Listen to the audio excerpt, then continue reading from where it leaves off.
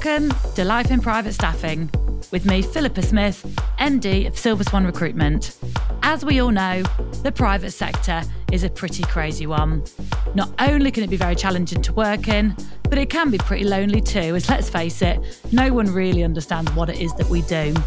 So let's come together, help, support, educate and inspire one another, and hopefully we'll have a laugh along the way.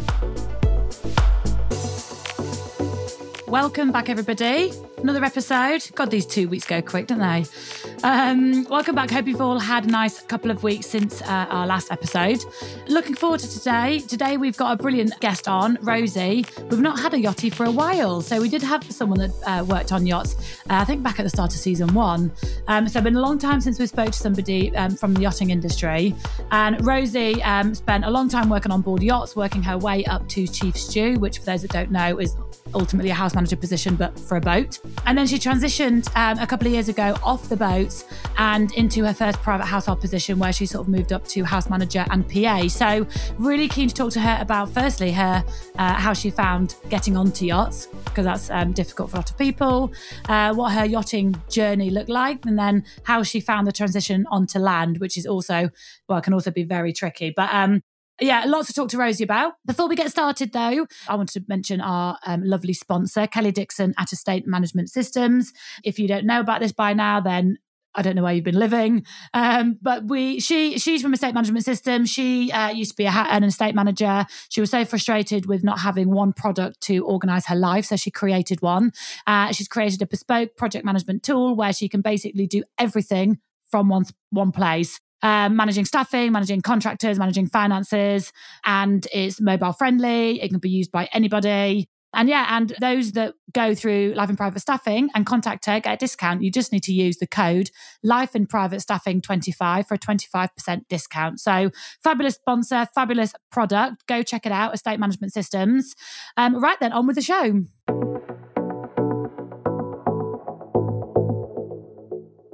Hello, Rosie. How are you? Hi, really well, thank you. And you? Thanks for coming on. Thank you for having me. It's very exciting to be here. There we are. So thanks for coming down. So tell everybody sort of where are you based at the moment? Where are you working at the minute? So at the moment, I'm based in Oxfordshire. I work in a lovely house on the grounds of Blenheim Palace and live just down the road. Very nice. Very posh, isn't it? Very fancy. Very fancy indeed. Yeah. Yeah, I feel very grand driving through the main gate. Yes, honey, I'm home. Blenheim Palace, I should have done some research. Is that Henry VIII? It's the Duke of Marlborough. So I think it was originally being built for one of the queens a very long time ago. And then there was the Battle of Blenheim, won by the first Duke of Marlborough. And as a thank you, the Queen gifted the palace to him, and it stayed in his family line. And if I'm wrong, sorry. No, that's I think that's the right story. That sounds way better than mine. But for some reason, I was like, I swear Henry VIII hung out there, but obviously not. There we go. It's had a very interesting history. Like Winston Churchill was born there, so he's got big ties. Oh, right. Sorry, scrap Henry VIII. Winston Churchill. That must be the link that I'm thinking of. That's it. Yeah. It's amazing though. It's so amazing. And so you obviously don't run Blenheim Palace. Is there a property on the grounds that you're responsible for instead? Yeah. So there's 8 properties on the grounds, and I look after one of them. So. Oh, very nice. Yeah. That's mad though. So the grounds are obviously massive. So I assume you haven't got like tourists walking past your front door. We do. Do you? Oh, so it really is quite close. Yeah, it's really close. So it's set off. All the houses are just set off the kind of the walking routes and the paths. So yeah, lots of people come every day to walk there, walk their dogs, go for a jog. And they sort of run past the front gates and peer in like, what's this? We've had a few people actually try and walk through the gates, and we have to be like, no, this isn't part of your like attraction. So. They're like, is this the shop? No, this is not the shop. Keep walking. Off you go. That's cool though, and that's quite nice because there's some homes that are so remote. It's quite nice that there's like a bit of activity, in and around the property. Definitely, and they do lots of really cool events there. Like they had the flower show and food shows and little concerts and triathlons. So there's a lot of kind of hype and activity, and the Christmas lights are amazing. So that's quite nice to kind of have that on the doorstep, and you kind of feel quite included in that as well, which is nice. And are you bezies with the staff from the other homes, or Yeah, Do you keep very yourself to much yourself? so. Are you? Yeah, it's a nice little community. There's only kind of 3 properties that have, are sizable enough to have staff. But yeah, no, we kind of all get along and help each other out. And, if we're having events before, like the staff are coming to help me and sort of vice versa. And sharing contacts and contractors and stuff. It's nice to have that sort of support network to lean on. This is like the most perfect first private household position for you. 100%. I really fell on my feet and was sort of very lucky. Yeah. And is it a full-time residence? So it was meant to be a part-time residence. And then during COVID, it became a full-time residence. And now we're sort of on the back end of that, and it's now becoming a part-time residence again. So we've kind of gone through a bit of a roller coaster. Yeah, nice. Okay, fab. And so let's talk a little bit about how you got into the sector then. So your background's yachting. In fact, let's go right back. Your background's yachting. Yeah. And I really want to talk a bit about that because we've only ever had one yachty on before, and that was years ago, right at the start of the podcast. And people find it fascinating because it's difficult to know much about it if you're not in it. What were you doing before yachting? So I started yachting at 19, halfway through my university degree. So I wanted a job to pay off some of my overdraft in the summer, and I wanted to travel as well. And my sister's friend had been in yachting, so she said, why don't you go out to the south of France for a couple of months in the summer between your years at uni and see if you can get any day work or any work. And yes, I did 4 months that year. And then I actually phoned my mum and said, hey mum, I'm not going to finish my university degree. This is where I want to be and this is what I want to do. And she was like, you don't get on that plane, I'll make you. Come back, finish your degree, and then you can go back to yachting once you finish. So yeah, I went back to uni and then essentially finished my dissertation early, missed my grad ball, missed graduation, and got straight back on a boat. So yeah, I got kind of really pulled into the industry. What was your degree out of interest? Interdisciplinary theatre. So I love that. Very key to your career. Yeah, not really. I mean, it gave me the confidence to, talk to guests and be kind of approachable. And I mean, apart from that, there's no other relevance. Well, you know what? You say that, but you probably have taken quite a lot from it, like you say, in that sense. Just because you are very much on stage when you're on a boat and you're serving and you're in front of people. Do you know what I mean? So, let's say that rather than saying it's a complete waste of time. Sure. Let's say it's very valuable time of your life. Absolutely. And God, there must be so many people who did that call home to be like, I'm not going to finish my degree. And to be fair, now I've got kids. You're bloody finishing that degree. Do you know how much money it's cost? You're doing it. What were you? So let's talk about even getting onto boats, because we are having a lot of sort of juniors, if you like, calling us at the moment, wanting to sort of get some advice on getting onto a boat this summer. So difficult. What experience did you have in hospitality prior to uni? So I was head waitress at my local pub in the village and had done that from the age of 16. I did a couple of months as a receptionist at a doctor's surgery. And actually, only though I did that for 2.5 months, that got a lot of good reception because it shows that I could be trusted. I'd signed a NHS non-disclosure. I could deal with, ill people that, when you're ill, you always think you're the most important and can be quite rude. So that actually got a lot of interest from captains and chief stews more than working in the pub, just because it was something a bit different and showed that I had been kind of trusted in a role, especially as I was only 19. So that was good. And just getting down to the south of France, I shared a 1-bedroom flat with 6 people in the first couple of weeks looking for day work. And then, I just got a temp job through meeting people and connections. But I know it's a bit different now with kind of Brexit and COVID. I don't think you can just go down to the south of France and bunk down in a crew house anymore. I think it's changed slightly from what I've heard. Yeah, just send your CV out, go dock walking. So I sort of pinged up and down the south of France coastline and dock walked every day, every morning. Yeah. So that's kind of how I got into it, really. Dock walking is key. And I always say to people, whilst I'm here to help you from an advisory point of view, we're not going to be able to place you in your first position because a boat is not going to pay us for somebody new when there's tons of green crew walking the docks. Presentation is very important. Be neat, be tidy, be clean, have a nice CV. In the run-up, try and get as much relevant experience as you can, whether you're housekeeping in a hotel or service, etc. And it also, you just need to show a bit of initiative and you pretty much get yourself. Contacts must help as well to get day work. Yeah, definitely. And I think the CV is so important. My younger sister's boyfriend is trying to get on his first boat. And I'd sort of spoken to him a few times about it. And then last week he said, can you just do my CV? Like, help me with my CV. Just tell me what I need to do to make it better. And he said that he's been applying for all these jobs. And I didn't even have to do much, just reformat it, make sure things lined up properly, brightened his photograph. It was, really simple things. He said suddenly he was getting calls and, people wanted to interview him for positions, and it was all just making the CV look really neat.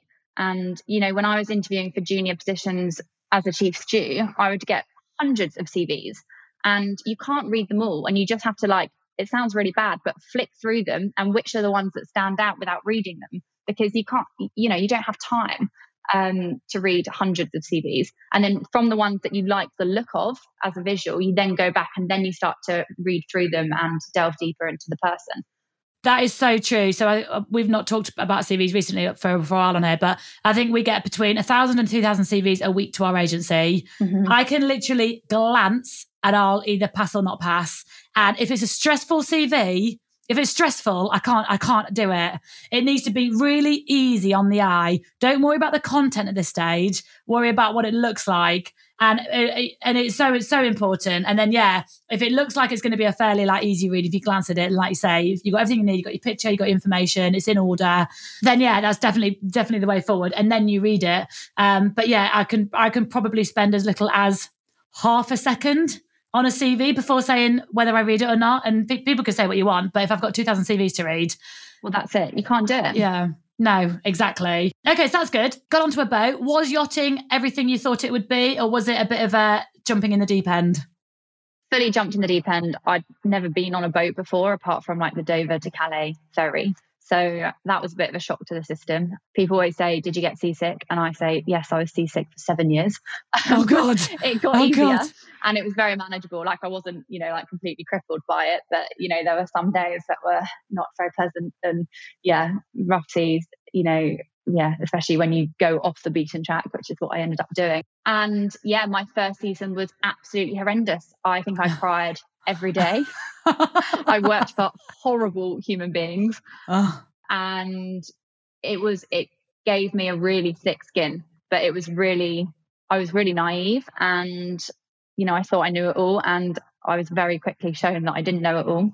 My first job was a soul stew job, which I don't recommend anyone should do ever, because that soul is stew tough. on your own, everything, service as your first job. So I'm, naturally quite a confident, chatty person, and I sort of feel like I can learn on the go. But I was sort of messaging friends very early on saying, how do I do this? How do I do that? Friends that had, got onto boats with chief stews that they could go to for guidance. And I sort of used them and sort of Yacht Stewardess Tips Facebook page and stuff for advice when needed. But it was really, really tough. But I loved it enough to come back. Well, there you go. Well, I just think that's mad of the boat owner. If I'm having a soul stew, I'm not going to get a 19-year-old that doesn't know what she's doing. It's bizarre recruitment tactic, isn't it? Very bizarre. But, I managed, and I did a couple of months on that boat. And then just before the end of my season, the manager of that boat called me up and said, I think we were sort of finished with guest trips, and he knew that I was going back to university, and there was just maybe 3.5 weeks left before I was done for the season. And he said, I managed this other yacht. It's in Monaco. All the crew failed a drugs test yesterday. We have a charter starting in 12 hours. We need to recruit a whole crew, apart from 2. Do you fancy it? And I was like, what? He said, if you say yes, I'll send a car to Monaco and we'll pick you up in 20 minutes. So I spoke to the captain. He said, well, we're pretty much done with, we're pretty much done with you for the season. Go for it. So I went down to Monaco and I jumped on this boat, and it was kind of like the first episode of Below Deck, where everyone joins this boat, no one knows what's going on. It's a complete and utter mess. So that was a 50-meter motor yacht, and the chief stew sat down with me and the 3 girls that had also been pulled in, and she just goes, right, we've got 1 minute to work this out. I haven't interviewed any of you. Who's done service? And I said, well, I've done service because I've been a soul stew and I worked at a pub once. And she said, great, you're my second stew. So I had a couple of months experience, and then suddenly I'm a second stew on a 50-meter motor yacht that's starting a charter in 8 hours. So I was really thrown in the deep end there. But again, that was an amazing opportunity, and you can't really just say no, and you just sort of have to jump in with 2 feet and just go for it and learn as you go. Even what I've heard so far, I already sort of know the kind of person that you are. Do you know what I mean? It does take a sort of person to like ride all this stuff out.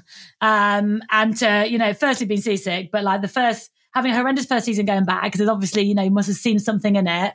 And then just, I bet you're probably thinking like, you're probably thinking at that point, right, when I actually go to a boat that I know and it's all well, I'm going to find it easy. If I can do this. And how did you get on? How did you get on that boat then? Did the crew all get on? Did it work out? To be honest, I was on for such a short amount of time because I was going back to university. But yeah, we had a couple of really crazy charters and then I was off. It was a bit of a whirlwind, to be honest. I feel like I learned more in that 3 weeks being, you know, back-to-back charters with a really good chief stew on service, dealing with, I think we had one Russian charter, Ukrainian charter. So learning about a completely different style of service, a different culture. I think I learned more in that 3 weeks than I did in the couple of months prior as a sole stew. So that was really like a bit of a confidence boost for me to be like, wow, I can actually do this job. Yeah. Even though I'm in a normal situation, no one would ever give me this job, but actually I can do it. So this is great. Again, people just need to be given the opportunity, don't they, to sort of jump in and sort of prove 100%. Prove their abilities. Then you went back to university for a rest, probably.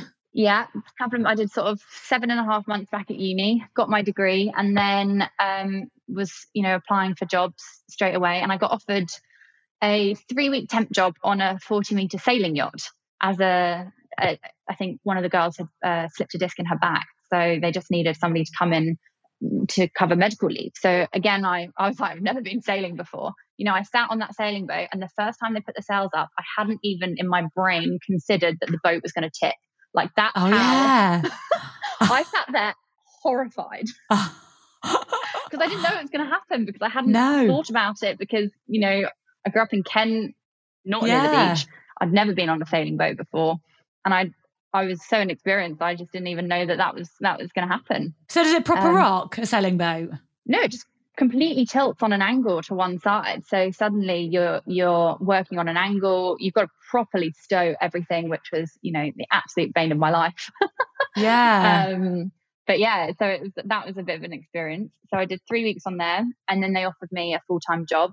So I stayed on that boat for 18 months, actually as a deck stew. Again, I'm not outdoorsy. Anyone that knows me knows that is ridiculous that I did and took that job. But yeah, again, learned a lot very quickly, learned how to throw heaving lines and scrub deck and, you know, do deckhand things, which was a massive learning curve. And, you know, it taught me that I didn't like working on deck and I'm much more designed for the interior. But I did 18 months on that boat and then had to take some time off just to recuperate because it was dual season, charter and private, pretty busy. Mediterranean, Caribbean. Yeah, that's it. Yeah. So, I mean, absolutely loved going to the Caribbean. Anyone that gets on a boat and gets to go to the Caribbean, it's like an absolute dream. Even the crossing, I can't get my head around. Yeah, that's nuts. Like it's a really long way and there's nothing there. It's a really long way. Yeah. I did a Pacific crossing as well, which was like 30 something days. And you go through a black hole of internet coverage. So there's no internet. Wow. And on the same day, for some reason, our like crew entertainment system failed as well. So we had like 2.5 weeks with no internet, no TV, no nothing. And we had the best time. Good. I suppose it takes you back to basic. Like I actually like dream of like a blackout where like no one can call me, no one can email me. As long as I've got wine, I'd love that. No wine on a crossing, unfortunately. Oh God! So you've literally just got to talk to each other sober. We did lots of puzzles. Good. You obviously did your watch hours, and you know we ate lots of snacks and played a few games amongst the crew. Did like a quiz night and that sort of thing. But no, it's really nice, quiet, chilled out, bonding time. So yeah, nice. And a season in the Caribbean just must be lovely. Yeah, that's my favourite. Definitely. It's much quieter than a med season. You know, most charter boats only get one Christmas, New Year's, and maybe one other charter if they're lucky. So nice. And a bit of owner's use. But yeah, it's much quieter. And just really good fun. Yeah, nice. Why? At what point and why did you decide to leave yachting? So my final boat, I became a chief stew, and I did 2 years as chief stew I went back to a sailing yacht.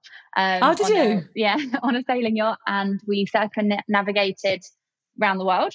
And that was sort of coming to an end. And I just kind of felt that I'd done everything I wanted to do. I'd been to the Pacific, been to Australia and New Zealand, traveled in Asia. And the pull of home was just getting stronger and stronger. I think when I started yachting, I was very much like, I'm never going to live in Kent. I'm never going to live in England. I'm going to be like nomadic forever.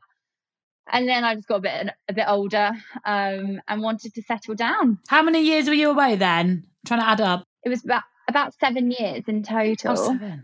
Yeah. So I left in November 2019. And I just sort of decided that enough was enough and I should, maybe just try it. But everyone always says that no one ever retires from yachting the first time round. So to mentally prepare myself for that and the big change, I said, I'm going to go to England and do a year at home and catch up with friends properly, catch up with family properly. I'd bought a house. I was like, I want to be in my house that I've, invested in. So I'd said I'd do 1 year and then as a trial and see if I liked it and get something different on my CV. So I said I'd do a year and it's now been 2.5 and I'd never go back on a boat. Well, I reckon that a lot of that is to do with how much you're loving your job. Definitely. And if you weren't loving your job, the draw might be there because the money's on the boats, isn't it? And all the rest. So I think that your family is just probably very grateful that you've got a good job. Definitely. Yeah. And I'm sort of my transition has become very easy because of my job and the person I work for and the sort of lifestyle that he's been able to give me. Yeah. And so tell us, how did you find it coming off the boat and looking for work? Did people recognise your yachting experience as decent experience? I think I was naive and thought it would be much easier than it actually was. I think because of the style of chief stew that I did a lot of administration work, a lot of admin. I used to make these sort of 50-page travel itineraries and I was really involved in where the boat went and what we did and all the coordination and sort of did a lot of PA work for the captain and for the owners. So I really felt that I could walk from that straight into a PA job and that it would be fairly straightforward. And actually it wasn't, and people didn't necessarily recognise yachting as a transferable skill. Some people did, and I did get a couple of interviews, but if you compared it to like when I was looking for a job in yachting, I would have sort of, interviews and job offers, and I was very much like picking the job that I wanted. And I kind of felt like that this would be the same, but it definitely wasn't. So I was looking for a job while still employed, because I wanted to have something lined up so I could go from one to the other. And then I sort of decided that I couldn't necessarily find anything that I wanted, and maybe I'd just move back home and then I could at least go and interview in person. And maybe if I interviewed in person, I might be able to sell myself better. So I resigned from the boat. And then at that point, I decided it was sort of morally okay to contact some of the contacts that I'd made whilst on that boat. So I reached out to my favourite charter client that had been on the boat several times and just said, hey, thanks for, a great few charters. Just to let you know, I'm not going to be on your next charter. I'm moving back to the UK. If you know anyone that needs an estate manager or a PA, as I know you've got lots of friends in London, please let me know. And he emailed back 7 minutes later saying, I need both. When can you start?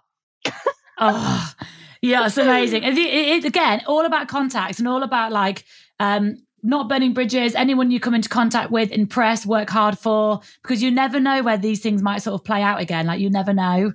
But yeah, we find that at Silver Swan. So I think I've said this to you before, but when we first started doing private households, we did chalets and villas and yachts first. When we first started doing private households, I just didn't think we'd compete with our competitors who are specialised in private household recruitment, because they would look at us and think we're not specialised and we do every sector, so we dilutes our specialism and all the rest. But actually we get so many clients that call us saying we're so bored of the candidates that other agencies are sending because they're all the same. They're all private household, box standard, butlers, housekeepers, whatever. And actually none of that's really working. We want to elevate the level of service in our home. We want a bit more of an interesting dynamic team. You do different sectors. I think it could work really well to have people with different backgrounds in our home. Obviously, 5-star experience, but if we work with a client now who's looking for a house manager or a butler, we'll obviously send them someone with solid private household experience. There'll always be a couple of yachties in there, someone from private aviation, someone from chalets. So then they're interviewing a really diverse group of people. And often they'll come back and be like, I never even knew what a yachty was, but actually that is exactly what I've been looking for. That's what I've been missing. Mm-hmm. You've nailed it. And now, like, as time's gone on, we're now getting people call us specifically saying, ex-yachties would be really good in this role. Have you got anybody that's done sort of chalets? Because our last holiday, the host was what we wanted. So what I thought would be our weakness is actually now massively our strength, and clients are seeking us out for people like you. So I do think people coming off boats wanting to go into the private sector, partner with an agency that represents yachts as well, because they will understand your experience. Definitely. And I think that's sort of where I sort of went maybe wrong slightly, because I was more focused on getting a PA role. And so I was approaching PA agencies and they were going, well, you've never been a PA before. You don't know anything about it. And I was going, well, I kind of do. Like, there's a lot of transferable skills if you let me talk about it and you talk about, the kind of work that I did as a chief stew, then, it's working for, similar clientele. And I think I definitely should have gone for an agency with more mix, and I maybe would have had more luck, but it all worked out in the end. Yeah, but also as well, I'd say we only probably started doing private households a couple of years ago. So like then there probably wasn't even an agency that really did it all like we do now. So who knows? So talk to us about your current position. You started it as a sort of estate manager PA. You went straight in at that, which is a lovely like position to go in. And tell us a bit about the property and the size of the team that you had then, have now, etc. So when I started, it was very much, it's only a 4-bedroom house, but it's very kind of historical. But it needed a full renovation, and it was just me and a part-time gardener. And in the beginning, it was, the boss's part-time residence. So it was very kind of relaxed, but it needed a lot of work doing. So I put a lot of energy into building a team of contractors that I really trusted. And that was sort of my main focus for the first 6 months, because I was new to the area. I didn't have family and friends there that I could fall back on. And, if the house in Kent, I've got friends that are plumbers and electricians and this, that and the other. But in Oxfordshire, I had none of that. So I really went back to basics and sort of found the right people that I knew I could trust and built up that relationship. And then when the PA side of the job sort of grew gradually as the boss was kind of in and out, and I just sort of learned more about him and how he works and what he wanted me to do from that side of things. So it started off with basic, events in England, and now it's events all around the world. And it started off with sort of basic accounts, and now it's accounts in several countries and, calendar management and all sorts really. So that's sort of grown gradually as time has gone on and trust has been built. And I've learned more about him and how he works and operates. And then we've done lots really. We've done a full renovation of the house, and we've also taken on an apartment in Monaco. So I've been working out there a bit and kind of establishing a similar environment out there. We did a season out in Gstaad where we rented a chalet, and so I went out there for 4 months, which was lovely. Very nice. Skiing. All of this was during COVID as well. Wow, like so fortunate. You're so fortunate too, because so many people were affected so severely. They were let go, or, the family resided in one property, so the rest of the properties weren't needed. But not only were you in work, but you like developed so much within your role within those 2 years. 100%. And actually, without COVID, I don't think I'd be where I am now in the job, because it really gave me the opportunity to focus on nothing else. In the lockdowns, I was in a bubble with my boss, and it was just the two of us in the house. But we re-landscaped all of the gardens. We employed loads of local contractors that were happy to work in the garden outdoors, so they could continue to work. And we did a huge amount, and it really gave me a chance to get to know my boss better and to make plans and come up with, crazy ideas that we could then implement and to help him, enjoy his life more. Tell you what, talk about a make or break sort of setup. It's a bit like moving in with your boyfriend and realizing you hate him. Because if you that could have easily been way too intense, way too soon for you and your principal. Like, again, so fortunate that from a personality point of view, you could just live together quite easily. That's it. Yeah. No, it worked out really well. And so do you have a team of staff you have to look after? Yeah. So there's 8 of us in total. which is, it's nice. It's sort of grown very organically as, we've used the property more and we've worked out sort of our needs and where we need to place people. So it's been great. And again, that's been a bit of trial and error, sort of working out where we need to pull people in and designing quite, roles that aren't just one thing. So like our latest hire was an estate manager, but he does, bits in the garden when the gardeners need help. And then he walks. We've got 5 dogs across the 2 properties. So helping with the dogs, and then he'll drive the boss. And, and even our chef, he does a bit of dog walking here and there. He'll nip to the post office for me sometimes. Like for us, it's all about everyone helping everyone where needed. And that's very much like what I've always looked for when hiring people. Yeah, nice. What would you say is your most challenging aspect of your job, like day to day? I think the bit that gives me the most stress is actually the bit that I enjoy the most. And I love all the sort of last minute chaos. I feel like I live in a slight air of stress at all times, and that's where I sort of function best. But I think the most challenging part is probably like the HR side of things, and trying to keep like the staff happy and the boss happy at the same time. And I'm fortunate, he's really generous, and he understands that, people need time off and people need holiday.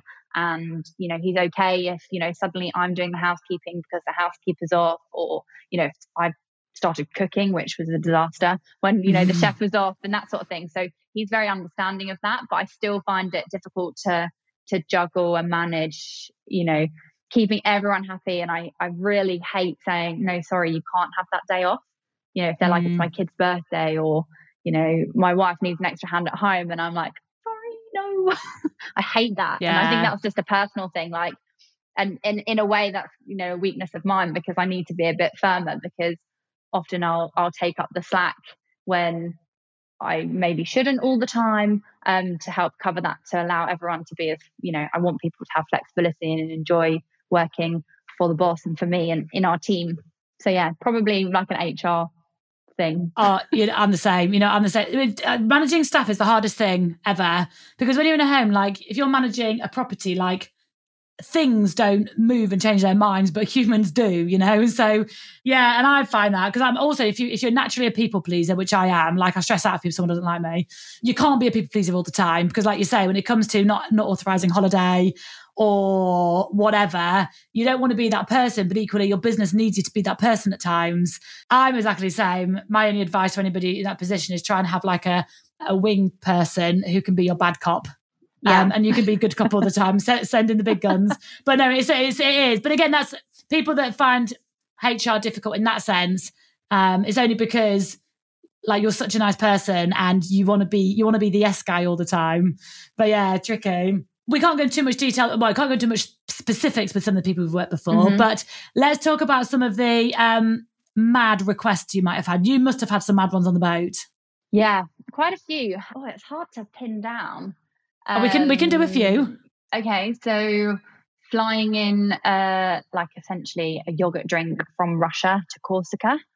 That was for a 7-year-old that refused to drink anything else. That was pretty insane. And I've been in some sort of strange situations. I think those are slightly more interesting than actual requests. Like I ended up in a nightclub with one of my boss's credit cards to pay the bill at the end of the night. And essentially I'd already said that I wasn't going to go to the nightclub, but circumstances led to me having to be there. And when the bill came, it was obviously absolutely astronomical and the card got declined. So then I was in the nightclub manager's office I luckily had several wads of cash on me for various reasons, as people in my industry often do, and I had a couple of different work cards in different currencies, and it was very much like it took us about 45 minutes to an hour of try 1,000 on this card, okay, try 2,000, okay, try 5,000 on this card, okay, I've got this much cash. So that was pretty oh my stressful. God. And by this point the guest had left. Gone home, gone to bed. So there was no way of contacting them. It was very much like I just have to work it out. Oh my God, that's so stressful. That was quite stressful. Got it done though. So I don't know if I'll be invited back to the nightclub, but we'll see. But these are the kind of things that like you can't even like predict or plan or prepare for. You need to just be ready for like anything that's could just go wrong. And that was like the last thing I needed. I'd been working since like 8 a.m. doing different events and stuff. And by this point it was like 5 a.m. and I hadn't worn heels in months. So my feet were killing me. And I didn't even want to be in the nightclub in the first place. So yeah, that was a bit stressful. Love it. Okay, fab. So what do we do next? Ask me anything. Have you got anything that you'd like to ask me? Well, you've asked me about strange requests. So I want to ask you about like strangest, like the most unusual thing you've ever seen on somebody's CV, or the most unusual thing a client's asked you to find in a person. Oh yeah, brilliant. Well, all the most unusual roles we've recruited for. Mm-hmm. So what's some mad stuff that's happened? When I worked for Consensio, a luxury ski operator, a mad request. I was a HR manager there. There was a family in a chalet and it was their daughter's birthday and they wanted us to bring an elephant into resort so she could ride the elephant to the ski slope. And we're like, I don't even know if that's legal. I don't think you could just transport elephants. Mental. Did you do it? No. that wasn't impossible. And Consensio's motto is always, yes, we will do anything that we can, providing it's legal. They couldn't do that one, and then they gave about, I don't know, they asked for the night before or something ridiculous as well. There's like, I think it was Paris Hilton turned up in Courchevel with 15 dogs. Great, as you do for a ski holiday. Love that. Another mad. Well, this isn't mad. Might not even see that mad. We had a client came out to Courchevel and rented a chalet. And there's only, I think it was like probably about 5 or 6 bedroom chalet. And it was just them and their dog. And in advance, they wanted one of the bedrooms. They wanted all of the furniture removed from the bedroom, real grass, put lawn, put down, and then a white picket fence around the outside of the room. So it's like his bedroom at home. So amazing. It was like multi-million pound. It was the same family. I'd do that with my dog. Oh God!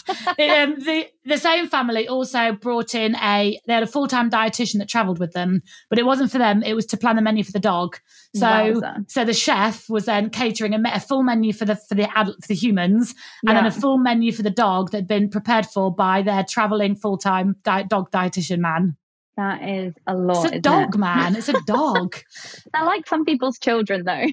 I know. And other reason, we've had some really mad roles that we just can't talk about, but we do have a property in our Dubai branch managers. Our consultant, Steph, over in Dubai, gets the maddest roles that she has to recruit for. And when I see it, I think to myself, why has she taken that role? Like, don't take roles you can't fill. She fills it. An organic poultry farmer, she recruited and she filled it because there was a palace that had organic poultry and they wanted someone to manage it. So she managed, it's a private, like someone that works in the private sector, but an in-house thingy. An in-house zookeeper. We've got a palace that has a zoo in it. And so zoo staff. We've recruited hairdressers for men with no hair. Brilliant. We've love a salon. That must be a really busy job. Yeah, she just looks after. Where do I apply? She just looks after his toupees. Like, it's really bizarre. And he's only in the UK for 90 days of the year, so it's very strange that he has So there's a few mad ones, and I love it when mad stuff comes in. What's your process in starting to find somebody? Do you have to like go into different sectors of people, or go onto Facebook groups, or Steph over in Dubai has got resourcing skills that I've never seen. I say to her, like, she recently filled a fishing manager position. I don't even really know what that is, or where you would find it with our network. She's just a very good headhunter. And like you say, where do you go? Even in the UK, we struggle. Like, if we're looking for car mechanics at the moment for a Middle East thing, and it's like, for us, like, where do we find car mechanics from? I don't even know where car mechanics look. Yeah. But the trick is what I got trained, and any recruiter listening probably does this. First thing you do is you pretend you're a car mechanic looking for a job in the Middle East, and you Google as if you're a car mechanic, and then you see what job boards come up first, and then that's where me as someone looking for that advertises, because if I was a car mechanic, that's where I'd be looking. But that's why I absolutely love this industry, because it's so fascinating, and I love getting like random requests from random people. I don't think I'm phased that much anymore, but every now and then something comes along and I'm like, that's ridiculous, man. Like, ridiculous. You got like a palace with a child, and she's got like 7 full-time nannies, and three are on call at any one time. And she also has a governess, and she's like 3 years old. And It's just like, it's a lot, isn't it? It's just a lot. Yeah, it's a lot. It's a lot. Mad. There we go. Right then, let's sort of move this forward and wrap this up. So we like to finish with our supplier shout out section. What suppliers have you used that you love? I've got 2 favourites and I can't pick between them. Do both. I love, and I've loved the support of having like strong women around me in the last like couple of years. Like I think it's been really like important to me and my growth in the role and in the industry. And so my first shout out is to Blythe Collinson Interiors, which is run by it's a London-based boutique interior design company, and they've done all of our renovations. Her team of girls are wonderful. Nothing's a challenge for them, and they just have amazing taste, amazing style, and they're just so on it. So if anyone needs an interior designer, go there because you will not be disappointed. They're amazing. Lovely. And my second shout out is to another amazing woman called Charlie Courtley, who runs the Flower Fairies. They are an Oxfordshire-based florist. They were originally mostly aimed around weddings, and she sort of branched out into private households. And I found her during lockdown because I was looking for a florist and couldn't find a shop that was open, and thought, oh, wedding florists might need some work. And that was that really. And we've worked together for the past 2.5 years, and she's really done some amazing creations for us, done all of our event floristry, and what she comes up with is just mind-blowing and so beautiful and so personalized to my boss's taste and the house, and you know, the colors, and it's just, it's amazing. So that's the Flower Fairies and Blythe Collinson Interiors. There we go. Love it. I love this section. I can't believe we didn't do it sooner, because not only is it nice to like show a bit of appreciation for people that have really supported you, but like it's good for people listening who we're just building our like this collaborative black book that I like the idea of. And at the end of the season, I'll compile all this and like distribute it to be like, these are all the people that have been recommended on the podcast, and you know, nice for them as well. So there we go. Well, thank you so much for coming on and having a chat. As I say, it's nice to sort of talk to a yachty again. It's been a while, and to sort of give your insights for those people potentially listening when it comes to transitioning onto yachts or transitioning off yachts, etc. You're also a member of our house manager group. I am indeed. We've not talked about this for a while. Do you love it? Is it a good group? Love it. It's just so nice because you feel so separate, and I don't know anyone else that does my job really. So it's really nice to have that kind of support if you need it, and just to be able to say, hey, help anyone know anything about this or that, because the requests are so diverse and you have to be sort of a master of all trades, and that's kind of impossible. So you might have mastered one thing and somebody else in the group might have mastered another thing. So it's really nice to sort of cross-pollinate ideas. So, and hopefully I can come to the next drinks night because I love a wine. Yeah, me too. Yeah, brilliant. Just for those listening, if you're not involved and you're a house manager, so we set up a house manager group in the UK and it's just gone nuts. We have an active WhatsApp group, and it's so... I laugh out loud some days where it's like, I'm looking for a flag maker, and I'm thinking, that was me. Oh, was it? I recommended the flag maker. And immediately, literally within minutes, we've got like 2 or 3 flag makers. I'm like, listen, you're like, you can't make this stuff up, man. And like, there's like daily, you could literally be on your way to work and be like, right, I've got massive issues. Like by the time you get to work, you've got phone numbers to call, haven't you? Yeah. It's so good. And everyone's so lovely, and it's a growing group, and we meet for drinks, and everyone's just fun and pissheads, which helps, and all the rest. So in the UK, we have a house manager one and we have a PA one. And actually the social that we're doing in March here at the ministry, we're having both groups. So we're going to have the private PAs and the house managers all hanging out.